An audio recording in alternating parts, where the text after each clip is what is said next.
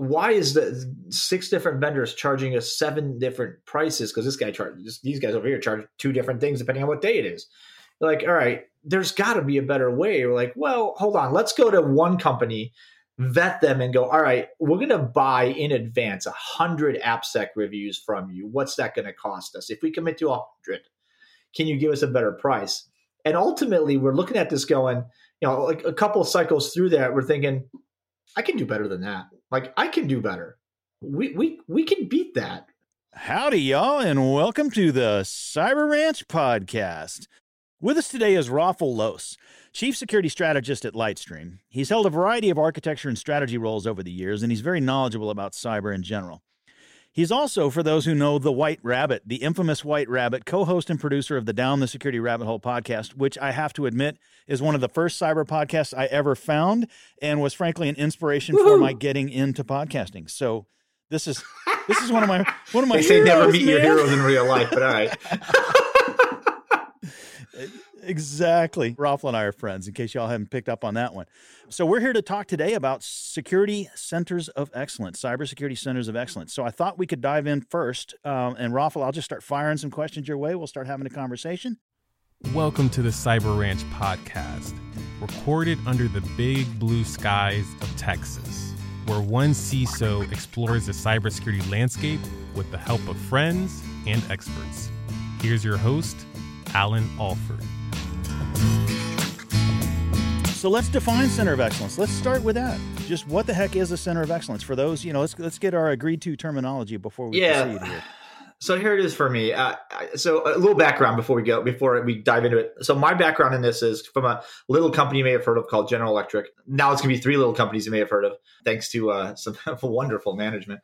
But back in my career there, we had a ton of businesses that fluctuated, right? And so you had at any given point in time, either 5, 15, 25, 36, like sub businesses as they rolled up again under each other and fluctuated. And everybody had a CIO.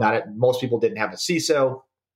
And so we tried to figure out, how do we centralize security functions? Specifically for us, it was security functions. I was on the security team, but it was, how do we do something so that we, as the name implies, center of excellence, we have either delivery and policy centrally, or at least policy done centrally. And it turned into, for a lot of the time that I was there, that we built this. I helped build the AppSec one.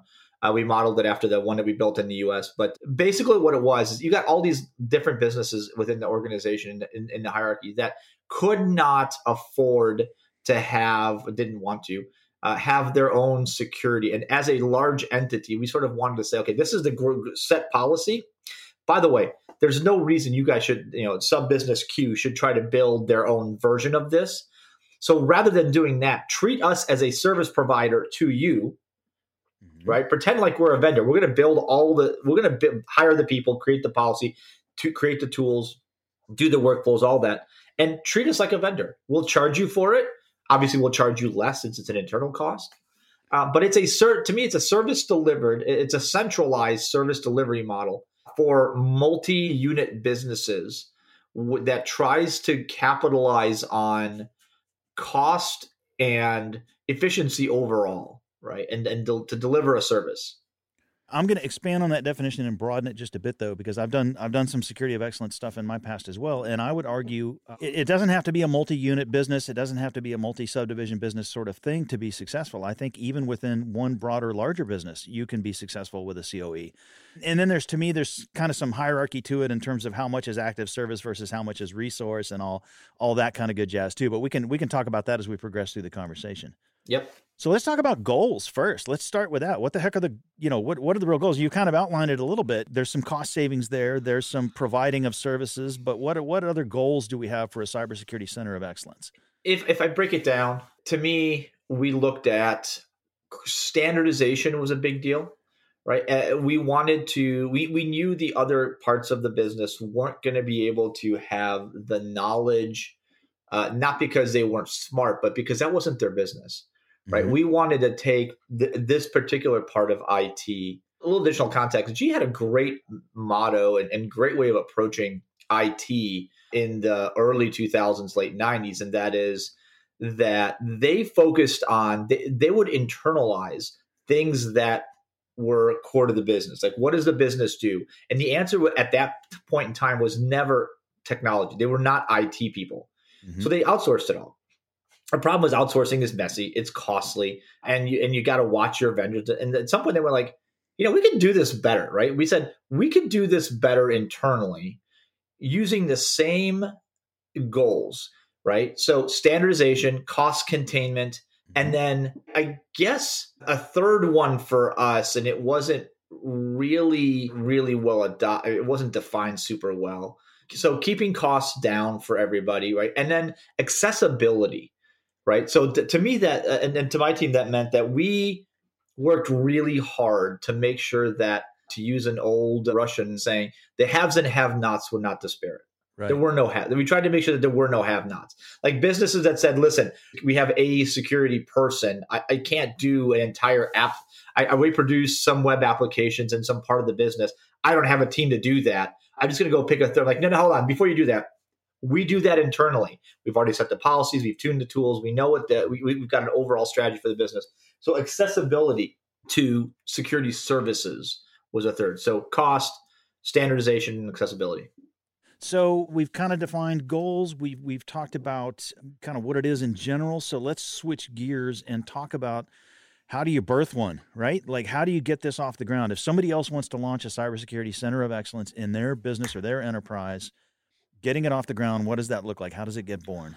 Generally painful. Somebody has to make the decision to make the investment.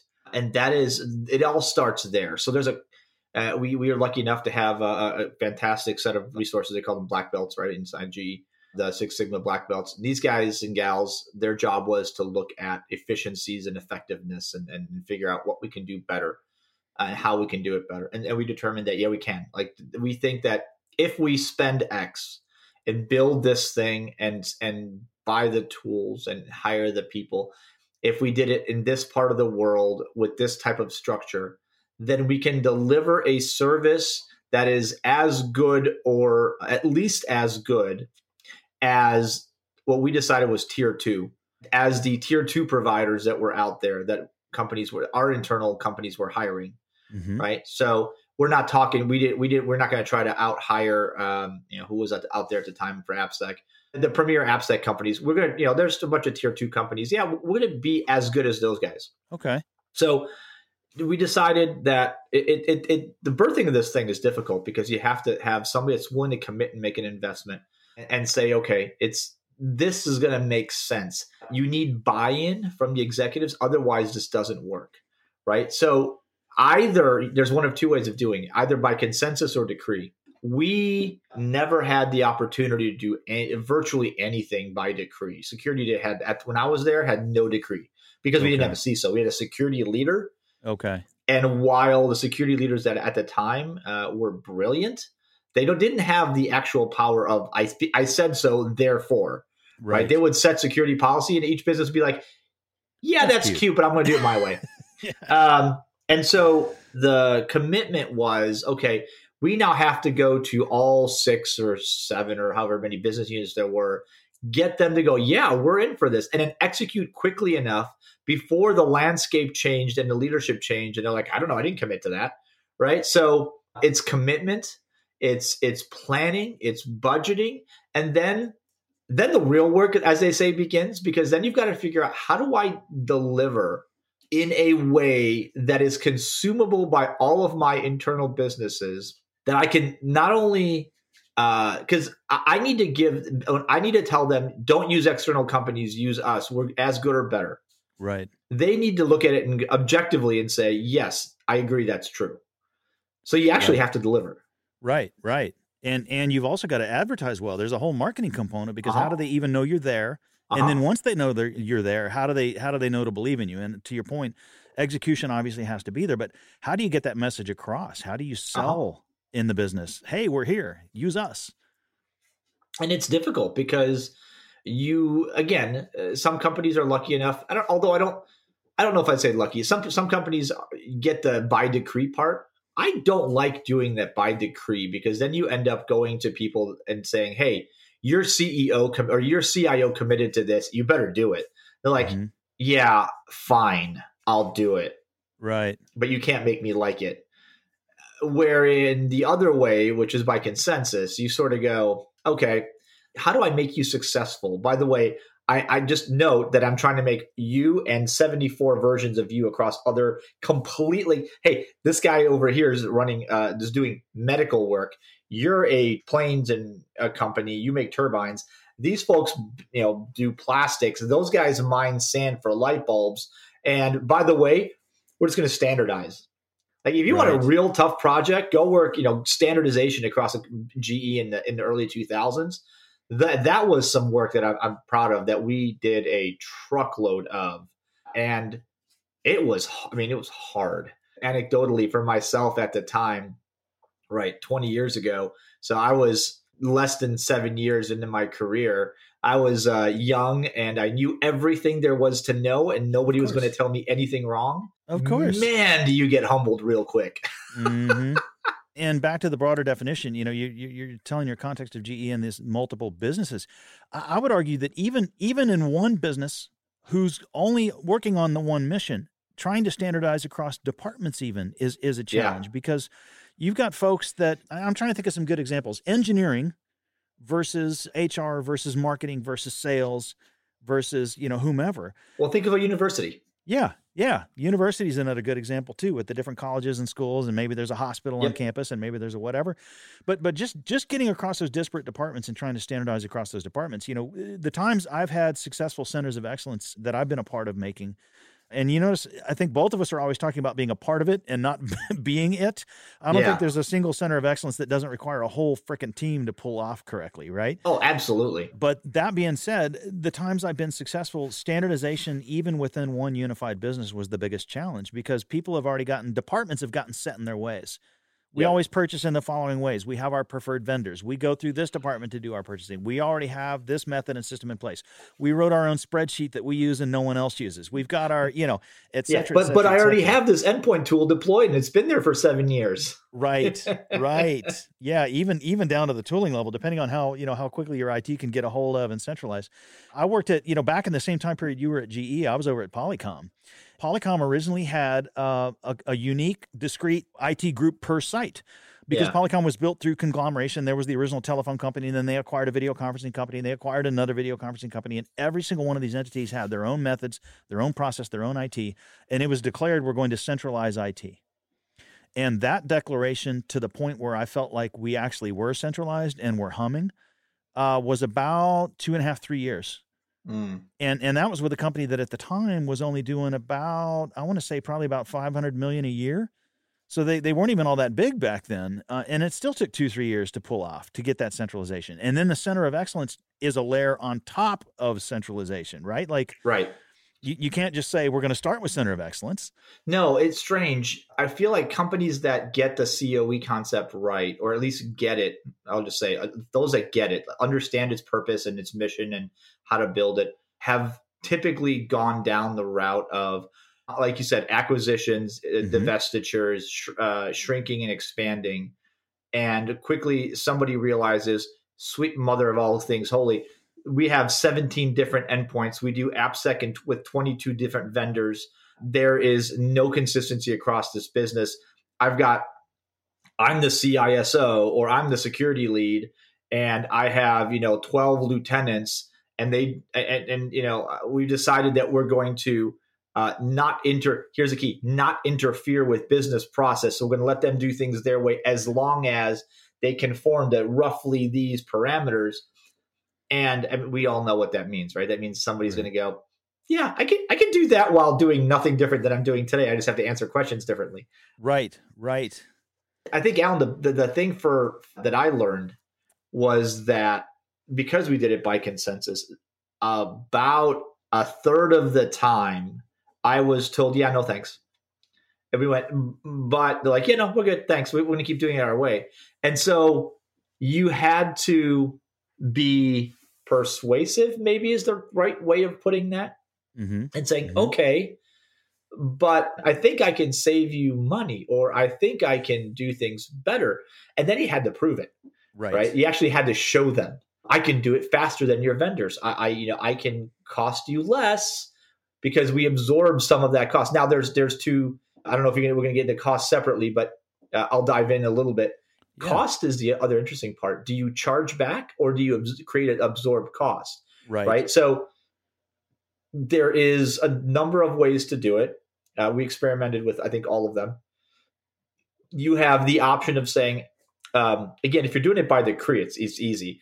You just go and say, all right, there's a charge component that your business is going to pay to the COE every quarter here on out, whether you use us or not. I recommend you use us. Otherwise, you're double paying. Yeah. And then a decision is then made for you. Those are usually made at like the CFO, CIO, global CIO level. Yeah. Or you can say, hi, I've built this. We are creating a centralized IT structure that is going to do this for you for free as part of your normal budget allocate. Like, you IT is a service to your part of the business. Yep. You already pay X amount of money for it. It's factored in. We got this. You want to do it yourself? That's cool, but it's additional budget. And then somebody looks at that and goes, why are we not doing this? This is free, right? Okay. We're going that way. Yeah. And even if you don't go with that model, we talked about decree versus consensus. The CFO's office, is going to very quickly get on board when you describe to them, today, Sally goes to Walmart and Timmy goes to Walgreens and Freddie goes to CVS and this guy's going to this other store and this other store and this other store and this other store. And at the end of the day, we've bought 17 staplers versus we can bulk buy the same 17 staplers from a bigger entity and only pay for 15 staplers. Now, blow that out to an IT metaphor, to a cybersecurity metaphor. The bulk discount buy aspect of it, I think, always appeals, regardless of how you build it internally. Sooner or later, the CFO and the whole financial organization are going to get on board when they realize that there's a significant savings through consolidation for any of it, right?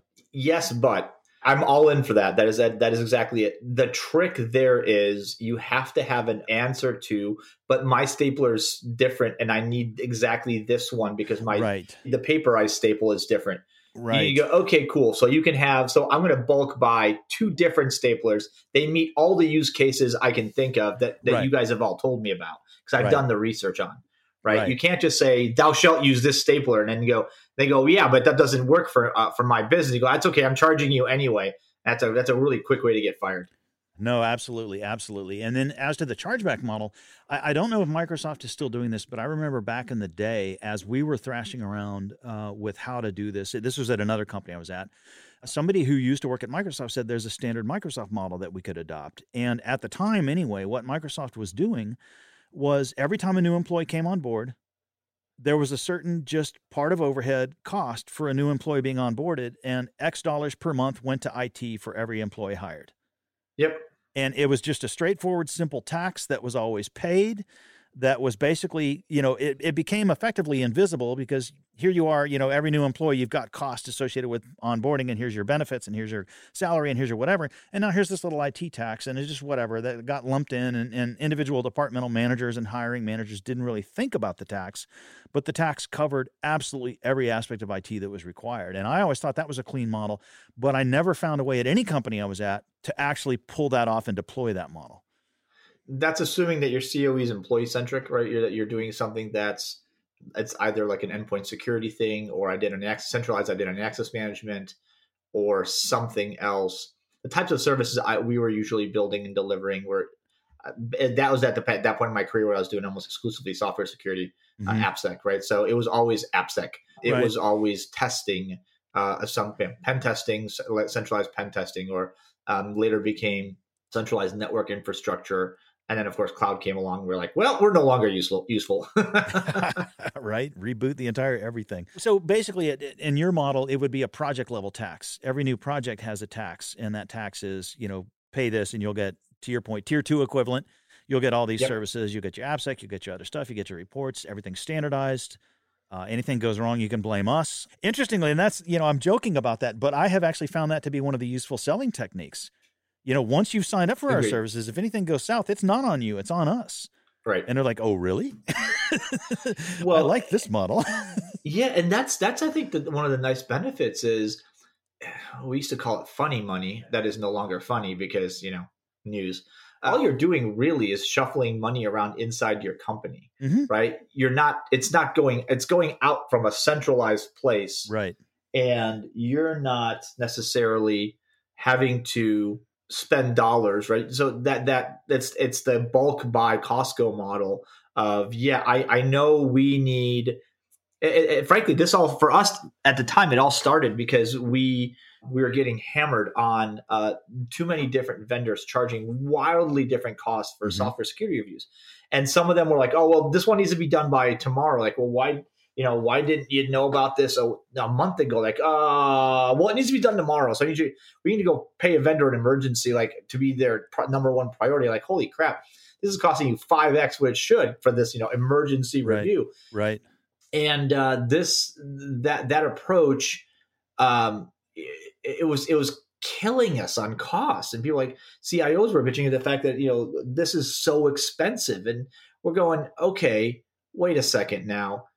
Why is the 6 different vendors charging us 7 different prices? Because these guys over here charge 2 different things depending on what day it is. Right. Like, all right, there's got to be a better way. We're like, well, hold on. Let's go to one company, vet them, and go, all right, we're going to buy in advance 100 AppSec reviews from you. What's that going to cost us? If we commit to 100, can you give us a better price? And ultimately, we're looking at this going, like a couple of cycles through that, we're thinking, I can do better than that. Like, I can do better. We can beat that price. Internally. We can beat that. And the answer wasn't particularly like, oh, I can hire better people or I can, anything else like that. But it was about being repetitive. It was about delivering consistent quality that we knew, that we understood. Because the challenge always was when you go, for example, an AppSec pen test, right? Go pen test a web application or an application in general. Are you paying for when you get results? Is the result because of the quality of the team doing the review or the quality of the application? Right. And even if you settle on one company, the team cycles over time rather quickly. There's a lot of turnover in that space. So you may have the company you feel like is giving you the best results of all the other companies, and it turns out it was actually Sanjay, and then Sanjay leaves the company, and all of a sudden the quality plummets. That's exactly right. Let's pause right there and hear a brief word from our sponsor. Axonius has crossed the chasm, the first company to solve the cybersecurity asset management problem. Gartner has recognized cyber asset attack surface management chasm as a category in their Hype Cycle for Network Security 2021 report. Axonius gives its customers a comprehensive, always up-to-date asset inventory, helps uncover security gaps, and automates as much of the manual remediation as you want.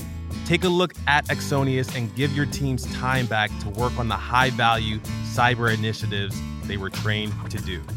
It's interesting. There's another point to what you bring up that's kind of adjunct. I don't want to derail us and go back to a brief side thread here, but it's not just the 7 vendors giving the wildly different 7 rates. Sometimes you'll find Department A, Department B, and Department C are all actually using the exact same vendor and still getting wildly different rates.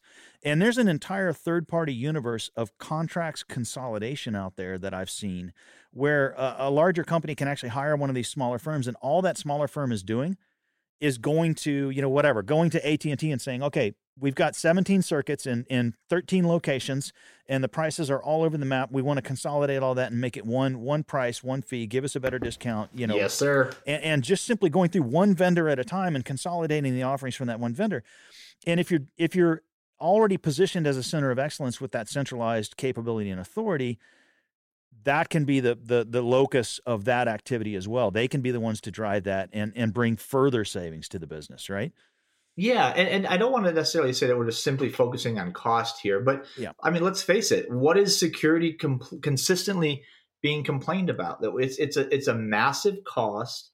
It's always going to be a massive cost. It's not like yes, it's a competitive differentiator, but ultimately it's a cost. We're not making anybody money, right? Unless we do it. Then the idea then is, of course, you don't want to run. Like, I promise you, your instinct will be, hey, I can make a profit on this COE. Don't. Yeah. Like run flat. That should be the goal. Yep. You don't, because then your other businesses are going to pressure you, right? The people around you are going to pressure you.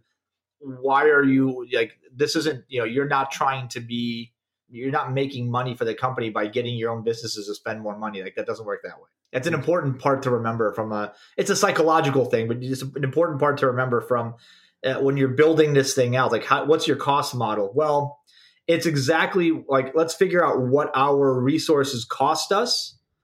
Right. And then figure out how we're going to bonus our employees and continuously educate them and make them better. Because that's what the vendors usually don't do is, right, they stagnate their employees and they just kind of degrade over time.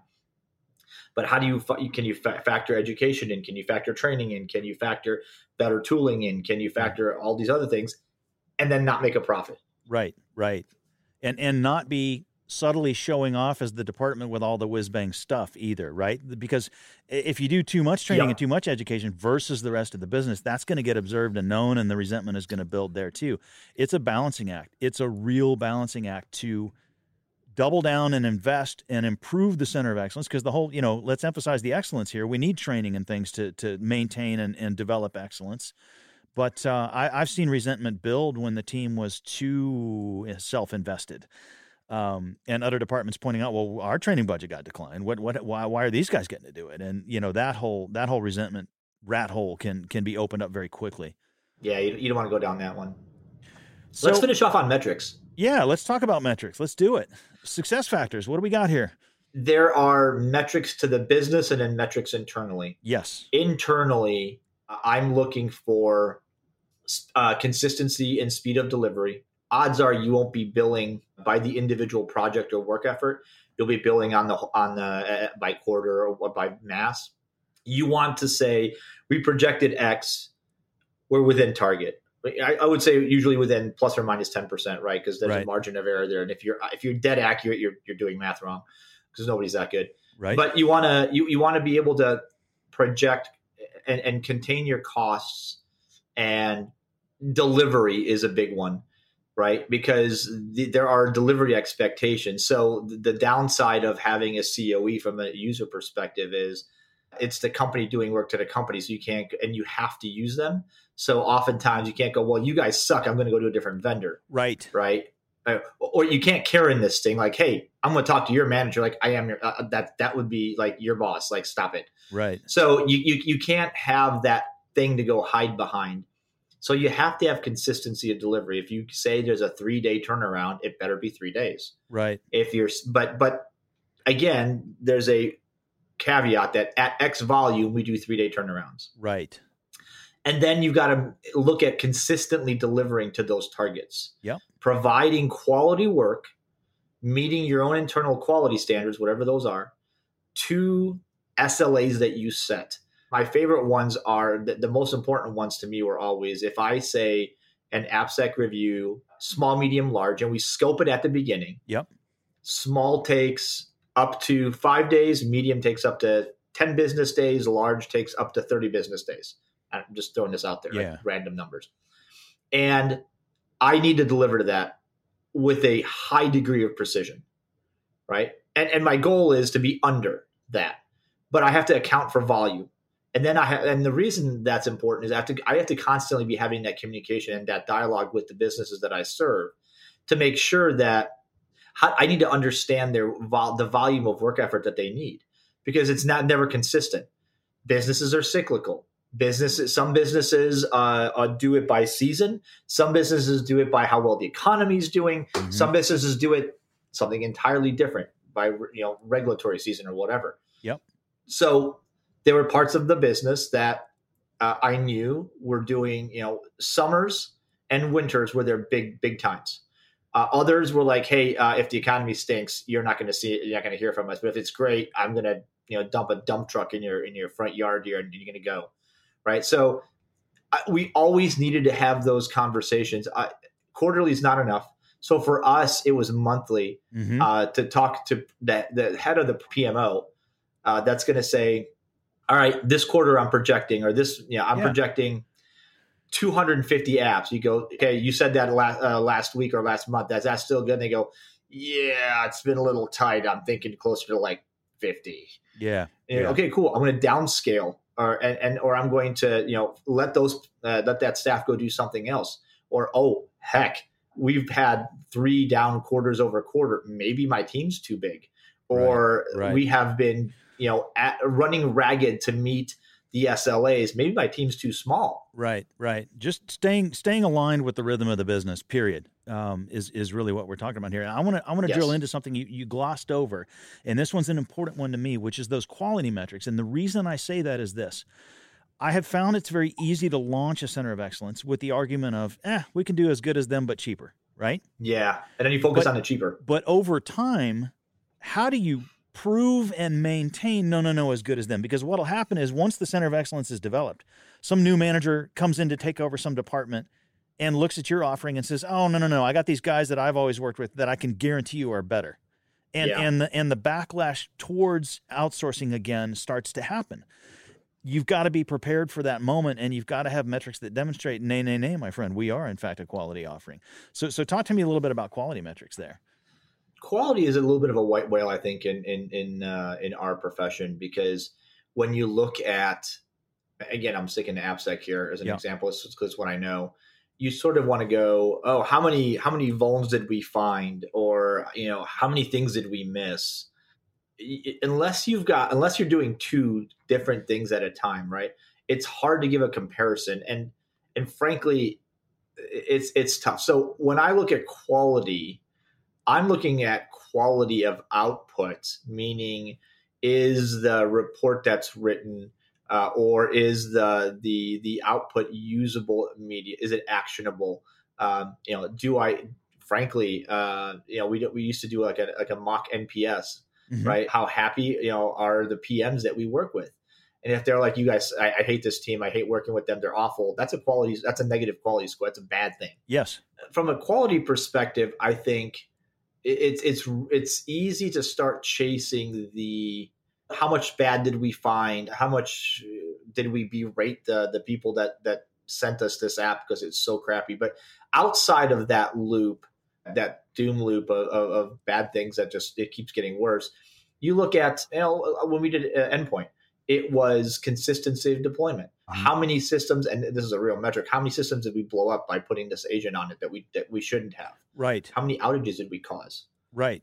Like, did we cause? Not because, and some of them were legit. Sometimes you deploy an agent and the guy and the group would go, you broke 150 systems. And you're like, great. Why? Right. And they'd go, well, these guys are different. And but we asked 3 months ago when we were speccing out your business unit, you didn't speak up. Do you want me to be psychic? Right. Let's unravel that. Let's fix it. And usually that happens within business once per year or something. Right. Lessons learned over time in theory reduce that, right? Yeah, but they get forgotten just as fast, right? So, But how much, things for quality metrics, like how much did we break? How much did we break? From a process perspective, from a very real, how much business outages did we cause by trying to implement something? What was our internal Net Promoter Score? How good was the quality and consistency of our work and our effort? Yep. Those types of things for me. And then you put that all under but how consistent is our delivery? Mm-hmm. And it's always going to be different by the thing that you do. So if you're delivering endpoint services, if you're doing pen test services, you're doing app reviews, if you're doing, I don't know, whatever, architecture reviews, essentially, there are going to be different types of quality metrics you're going to have. And you have to make it relevant to the business, and you have to make it relevant to the goals that you're trying to reach. And remember, yes, one of the major goals is cost reduction across that business. Of course. But don't get stuck there. Yes. Because you don't want to be cheap. You want to be cost effective. There's a world of difference between inexpensive and cheap. Yeah. There's a running gag in the data services industry. It's used sometimes sardonically, but usually used in theory as this is what we don't want to be example. But the phrase is your mess for less. Yes. That if you're simply selling on cost alone, it's like, oh yeah, you're screwed up business. We can maintain your screwed up status for less money. That's obviously not the goal, right? Well, in the early years of offshoring, literally that was the motto. I mean, when I've probably used that phrase within the last 2 weeks Right. Because working in an organization that does security services, right? Endpoint protection being one of them, Yep. and all manner of endpoint. People are like, well, I've already got this deployment here. Can you just manage it? And I'm like, I will not do your mess for less. I'm sorry. Right. Like right. I am not going to take whatever the heck it is that you did over the last 2-3 years, and it may be graded and it may be complete poop, but I will not take that over because I don't have the expertise in it. Right. I don't know the processes. I don't know the build. I don't know how consistent it is. I don't know how effective it is. So the answer is no. But yeah, your mess for less. My friend Jen Black would use that quite a bit in my HP days for reasons you can probably imagine. Right. So there's one other variable to the quality piece that I'm going to throw out there that I always found to be useful. That isn't necessarily a quality metric in its own right, but that helps with that conundrum I pointed out of eventually somebody's going to point out, hey, I could get this better outside, right? And that's just, and you already alluded to this, but just the simple act of total transparency. You're not going to hire an outside vendor who's going to publish all of their oopses, gotchas, snafus, wins, losses, and everything else, right? Like you're not going to get all that from an external entity. And if you maintain that transparency, and one of the things we did, by the way, on the AppSec side that we also did is we tracked actual hacks. After we tested an app, a year later, it gets popped. Okay, we're going to note we got popped once. And the theory is you should have a very, very, very, very low, we got popped rate. But just being fully transparent about that, I found to be a good argument towards the quality as well. Name any outside vendor who's going to give you this transparency.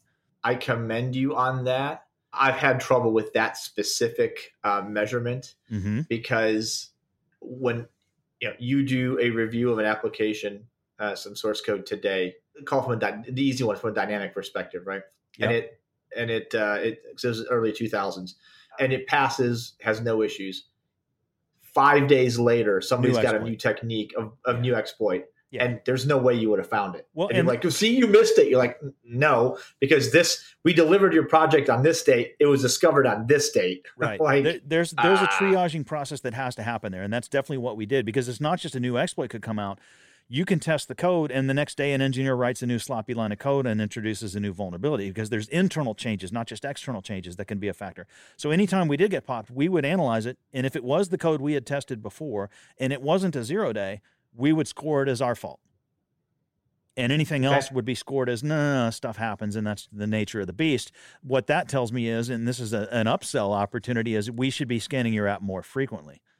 That actually, that's a really good turnaround of a potentially dangerous metric. I'm going to use that one.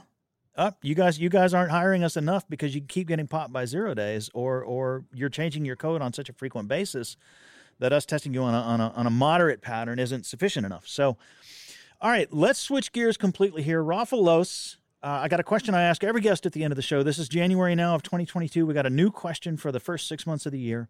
Okay. And that is, what is something you learned from outside of cybersecurity that has helped you in cybersecurity? Oh man, I'm going to equate this to parenting.